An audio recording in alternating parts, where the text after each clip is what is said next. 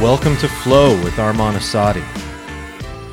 Oh boy, where do I begin? I believe that Joe Rogan needs our help right now, and that he is now going to be in a situation where he has embarked on an epic battle that will completely shape and change the way that content and media is created in our society.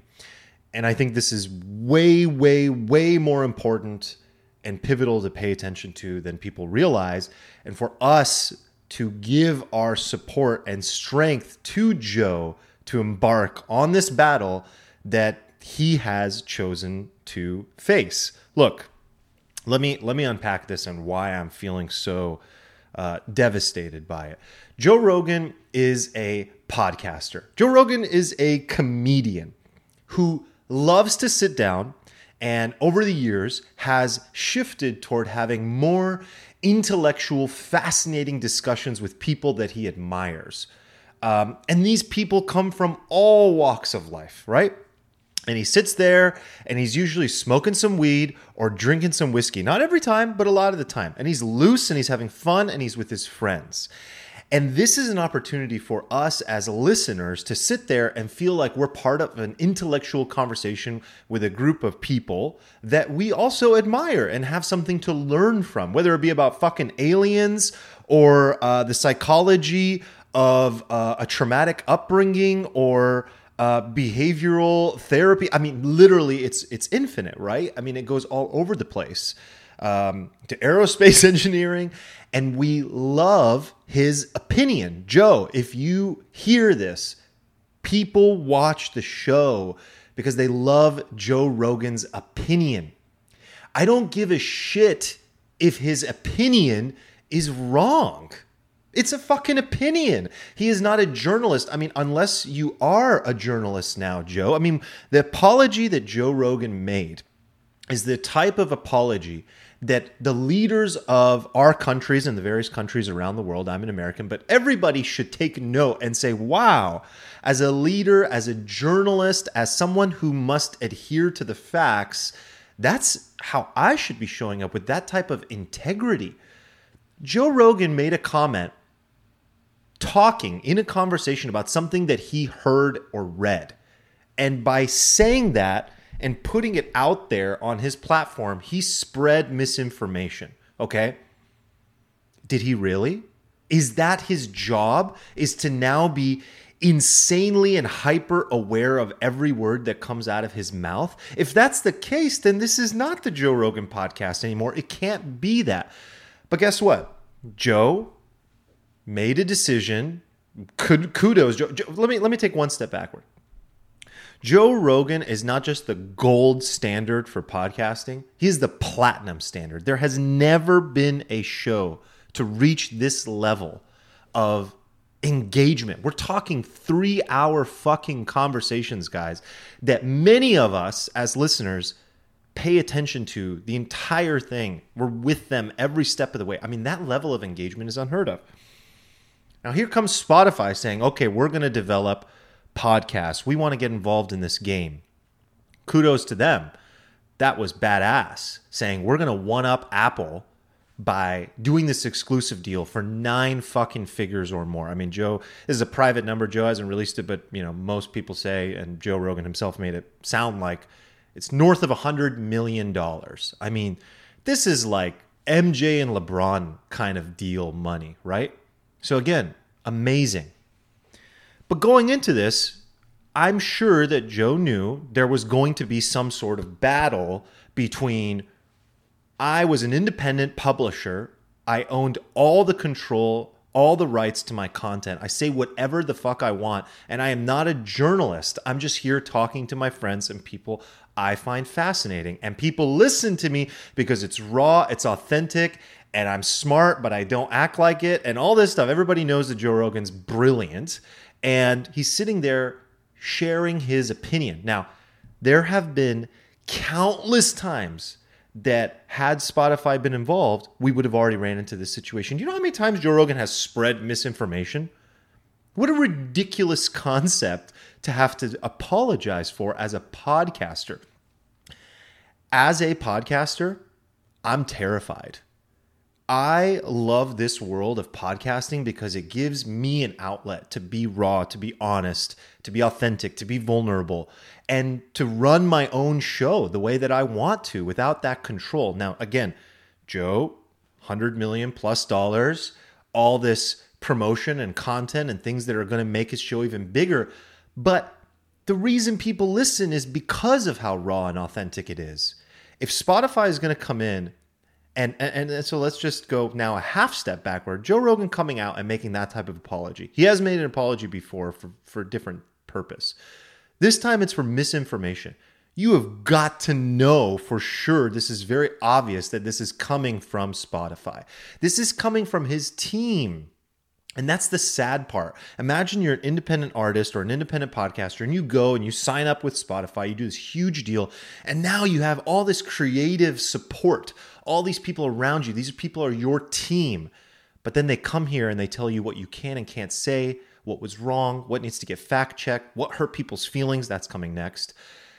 This is going to be an epic, epic battle. Huge, epic, like not good epic, guys. Like epic, like huge, gargantuan, hero's journey level battle. And it's not good. Spotify comes in and says, Joe, that's not going to work. That's not good for your image. You can't be saying stuff like that. Millions of people just heard you spread misinformation. And he came out and he gave a very beautiful apology, like from the heart, fully apologized. But Joe, I don't want your apology. You didn't hurt my feelings. I'm a big boy, and I know this comes down to the battle of something completely different. Should the media be responsible for what they say and the facts that they share?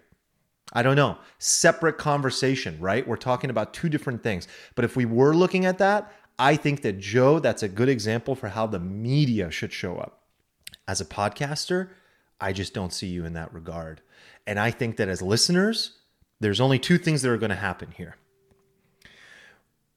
Joe Rogan is going to be making more apologies, or Joe Rogan is going to change. And we don't get the same old Joe. We get a watered down, filtered, corporate Joe. And I know you hate hearing that, Joe, if you ever hear this. And I know we all hate imagining that. And you're not a sellout or any of that kind of shit. That's not what this is about. It's in the psyche. You can't change that. Once you know that you have that group of people that are watching every word you say and are sitting in fucking board meetings talking and reviewing and thinking about it, it's going to affect you and the way that you show up. You're literally going to sit there in your mind and ask yourself, is it worth it every single time? Should I say this or that? And over time, you just keep on saying, no, I'll go the other way. It'll be a little easier. I won't have to deal with it. I won't have to issue an apology. I won't be all over the fucking news the next day. That is a tragedy. That's a goddamn tragedy. That's devastating, and that ruins it all. It ruins it all for the podcast industry. That ruins it all for Joe Rogan. And I think this is a huge battle, and I think this is a fight, and it's a battle worth fighting. And there are not a lot of